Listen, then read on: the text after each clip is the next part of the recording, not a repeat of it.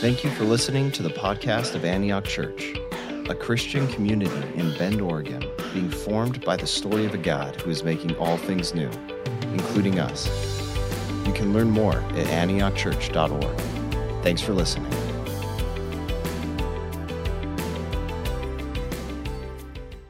All right, good morning. You guys heard me say thanks be to God there. I think my microphone was on, so that's good. How about Pastor Pete on the bass back here, right? Huh? Get you a pastor who can do both, right? Yeah. You know, after seeing that, Rick asked me what instrument I play, and I want to set the expectations very clearly. Nothing. Okay? You will not see me up there with the band, but I am glad to be up here back in our little pulpit here. Took some time away for our little baby. Our little Penny is welcoming her into the world. Okay, yeah, we can clap for her. Yeah, so I had some time away, clear my head a little back, come back really well rested. Why are you laughing? Yeah, okay. I don't look well rested. Okay, so I'm glad to be back. We'll say that. I'm glad to be back and continuing on in our fall vision series called Knowing, Loving, and Serving. And we've been in this series for a while, encompassing the 5 practices with a few guest speakers throughout. And so one last refresher for you, the vision of Antioch Church is to join in with God in the reconciliation of all things. And the way that we see that playing out is that we need to reconcile our relationships in 6 areas. So you see on the slide there, our relationship with God is reconciled through the practice of communion. Our relationship with ourselves is reconciled through the practice of formation. With those in the church, we do that through community. With our city, we do that with hospitality. With the world, we do that with justice. And I don't know about you guys, but when I look at the list and I see the way those relationships and practices, they line up with each other, it makes sense to me. So yeah, that's a pretty good list. But I'll tell you what, when you arrive at our 6th practice, you might be thinking to yourself, what does Sabbath have to do with creation? Like, how are these things lined up? Is that a typo? Because if you're sitting here today, if you are watching at home, you probably have a basic understanding of the Sabbath, right? It's one of the commandments. You know that you are not supposed to work at all. You're supposed to rest and worship and do nothing else. You know maybe that the Pharisees got mad at Jesus for what he did on the Sabbath. But how does it tie in with creation?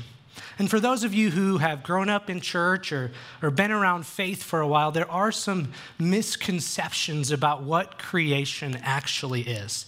So what do we mean when we use that word creation?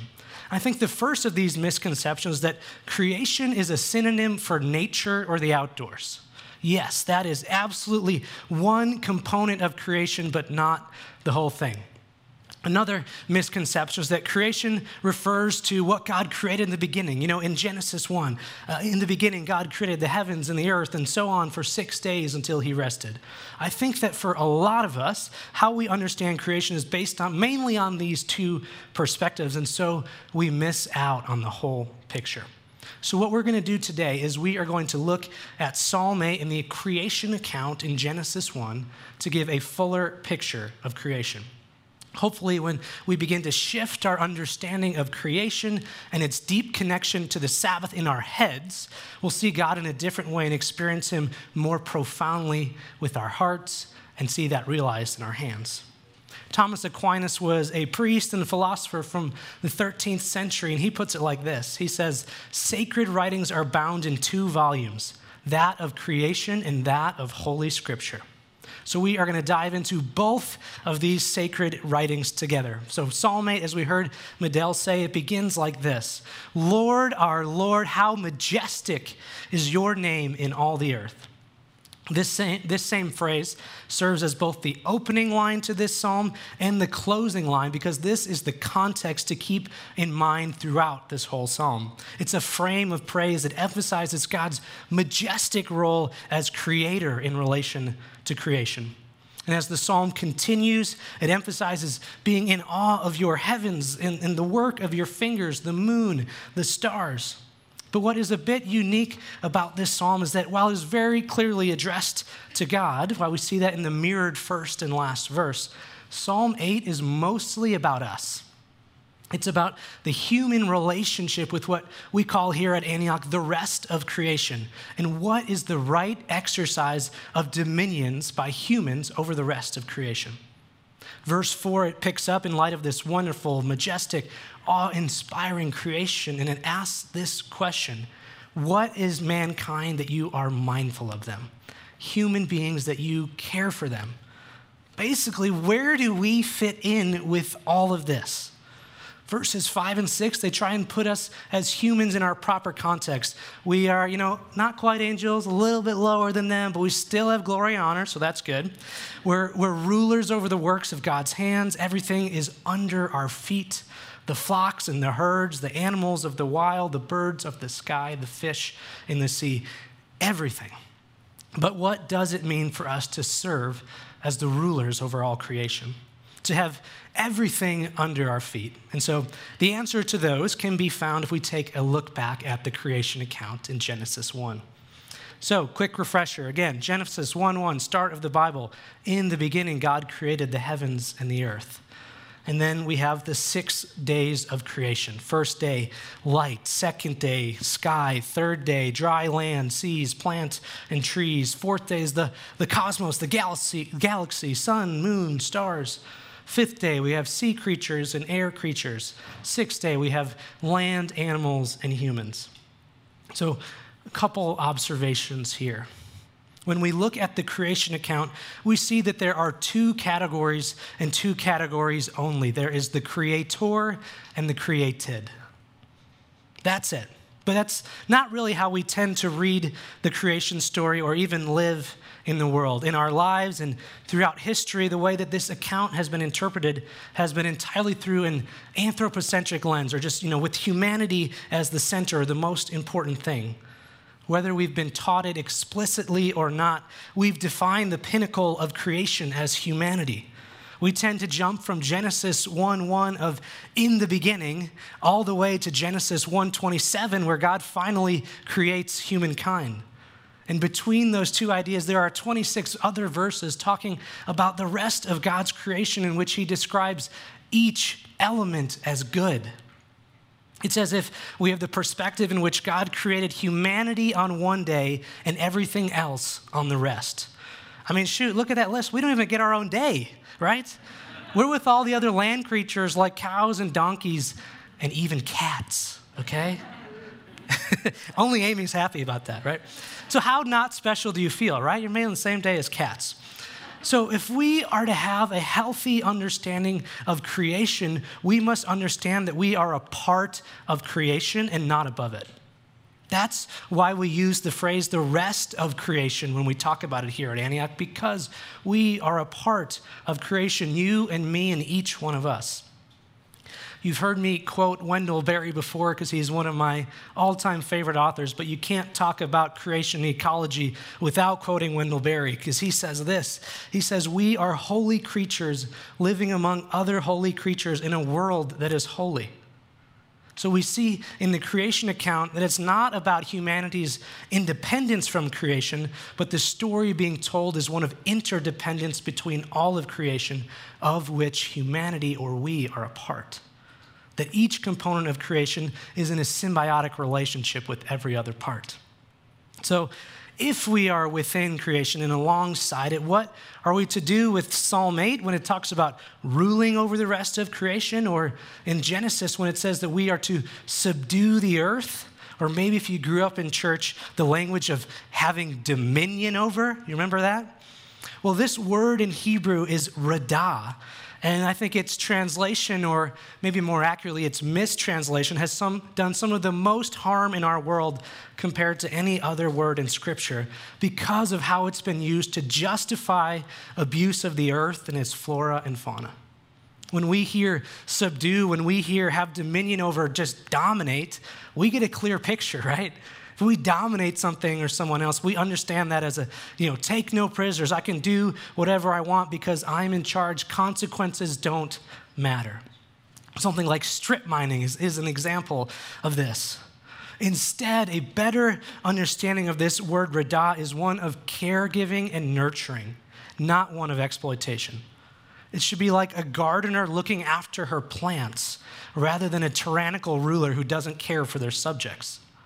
So when Psalm 8 and this passage in Genesis talk about humanity serving as rulers, they don't have in mind a tyrant or a despot, but the role of a ruler as someone who provides peace and safety, who ensure that all are treated with justice and equity, one who rules with kindness, with provisions for good that seeks peace and well-being for all.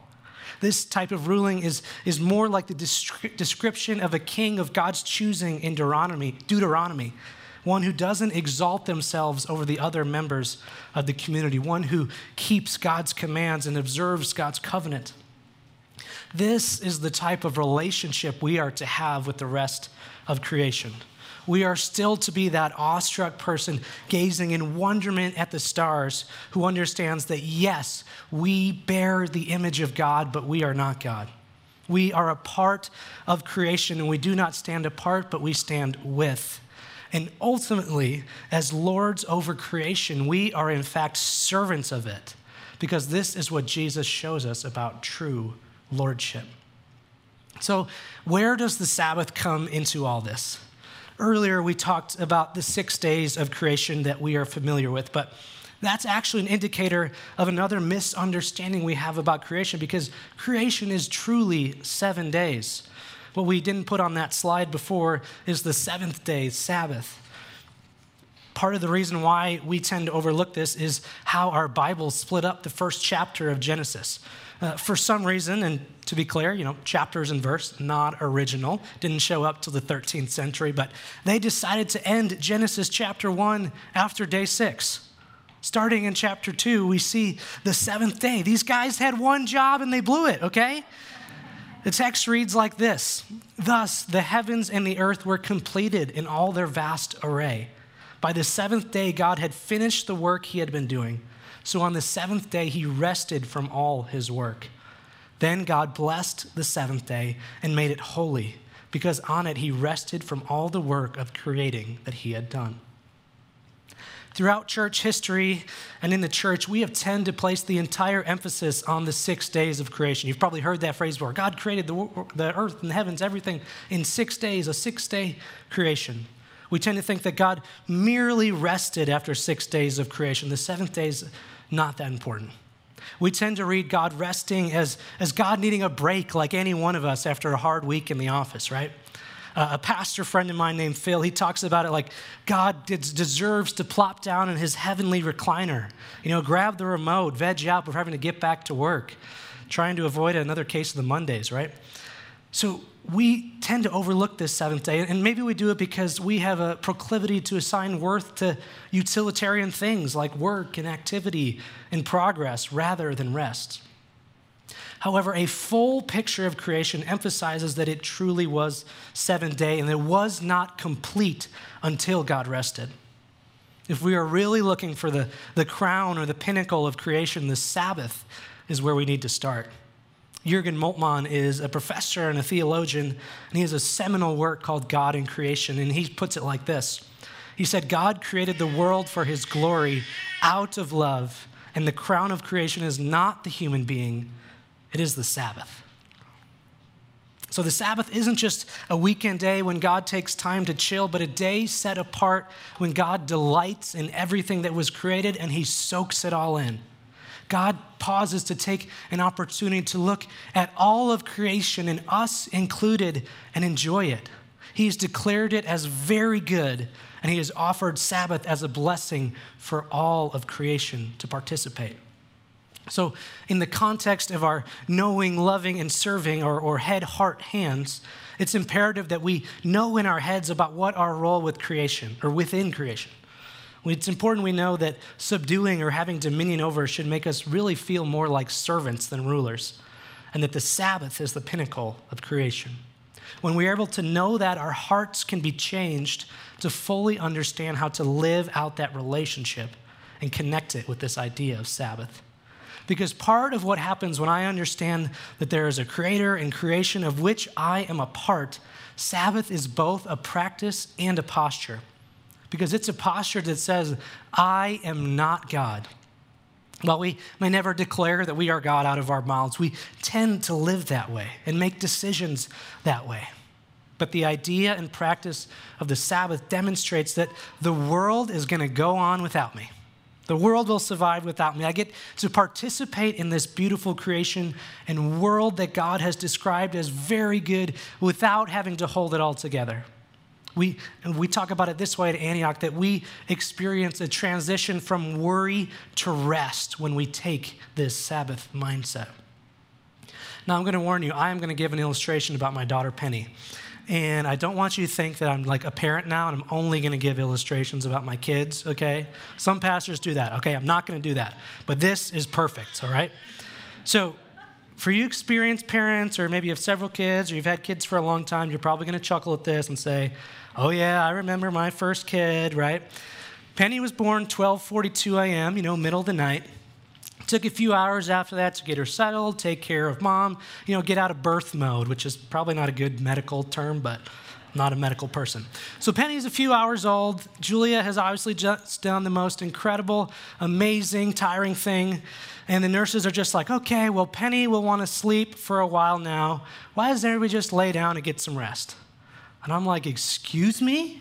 Who's going to be watching the baby, right? If you guys leave the room and we sleep, how are we going to know that she's like alive, breathing, like all of this, right?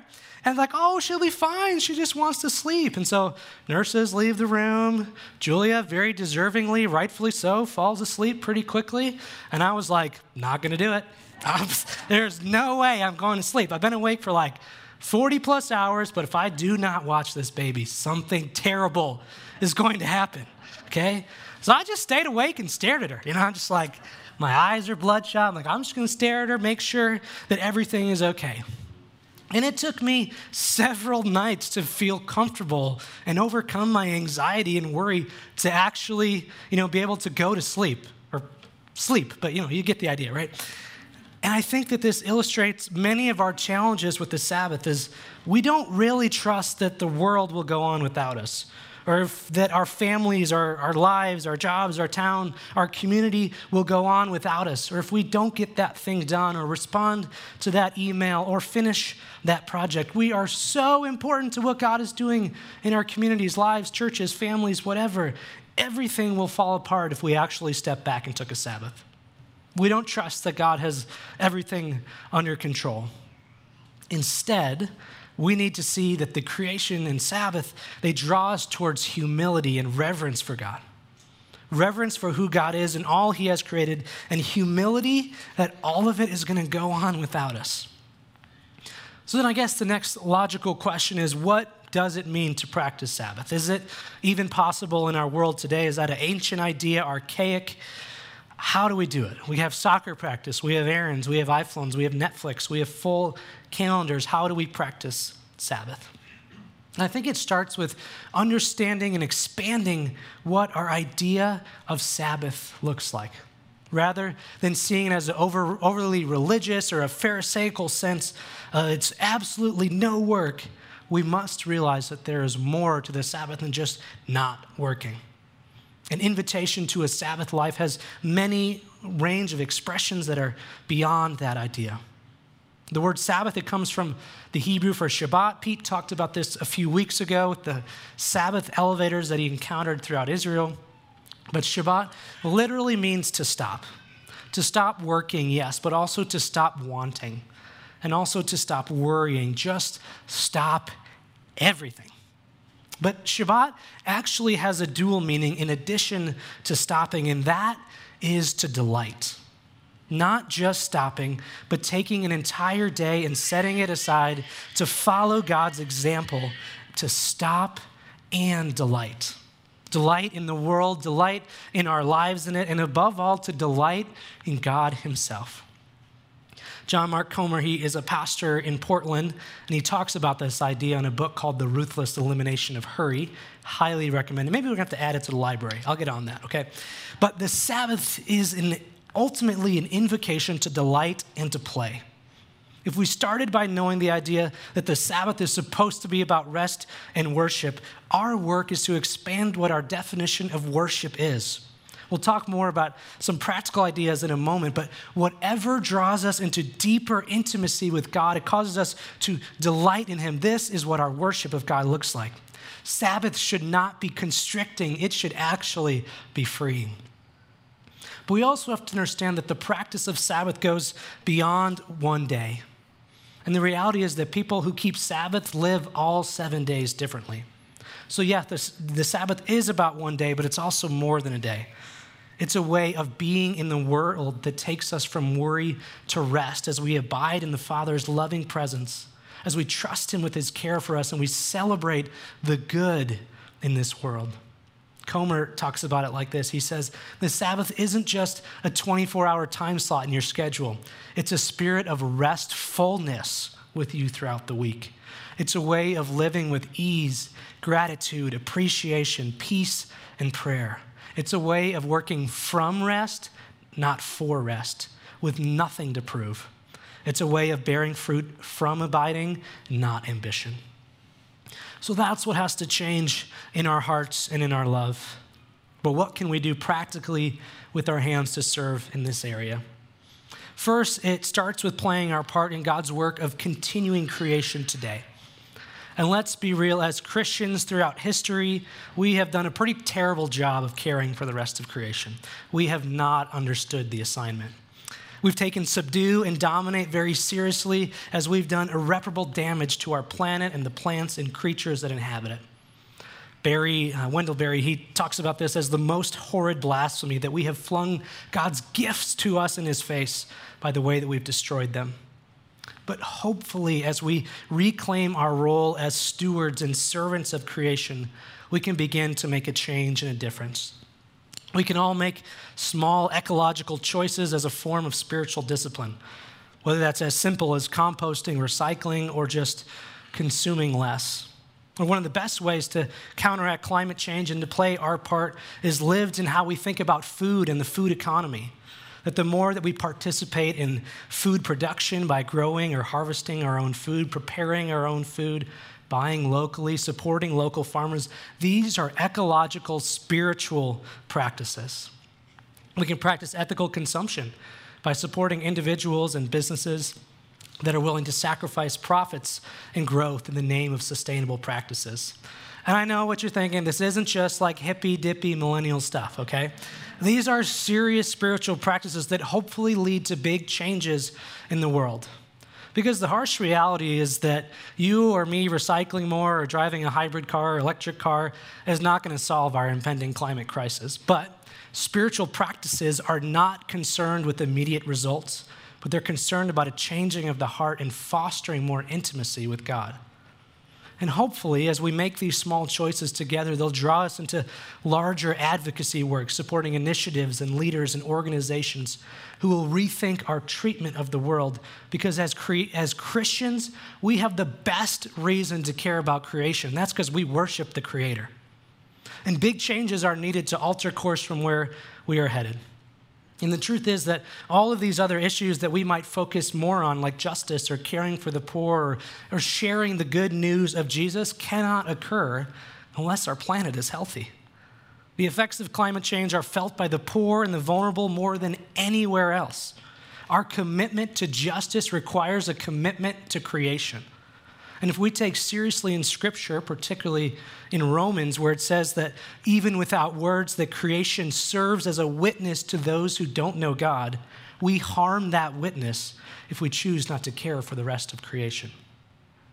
But when it comes to starting with the day of Sabbath, as contradictory as it sounds, it's going to take some work. Some work to prepare your schedule and your life to be able to say no to the things that tell you to go instead of stop and that draw you away from delighting in God. Ask yourself, what could I do for 24 hours that would fill my soul with deep joy, with awe, with wonder, with gratitude and praise? That's how you figure out how to uniquely practice a day of Sabbath in your life.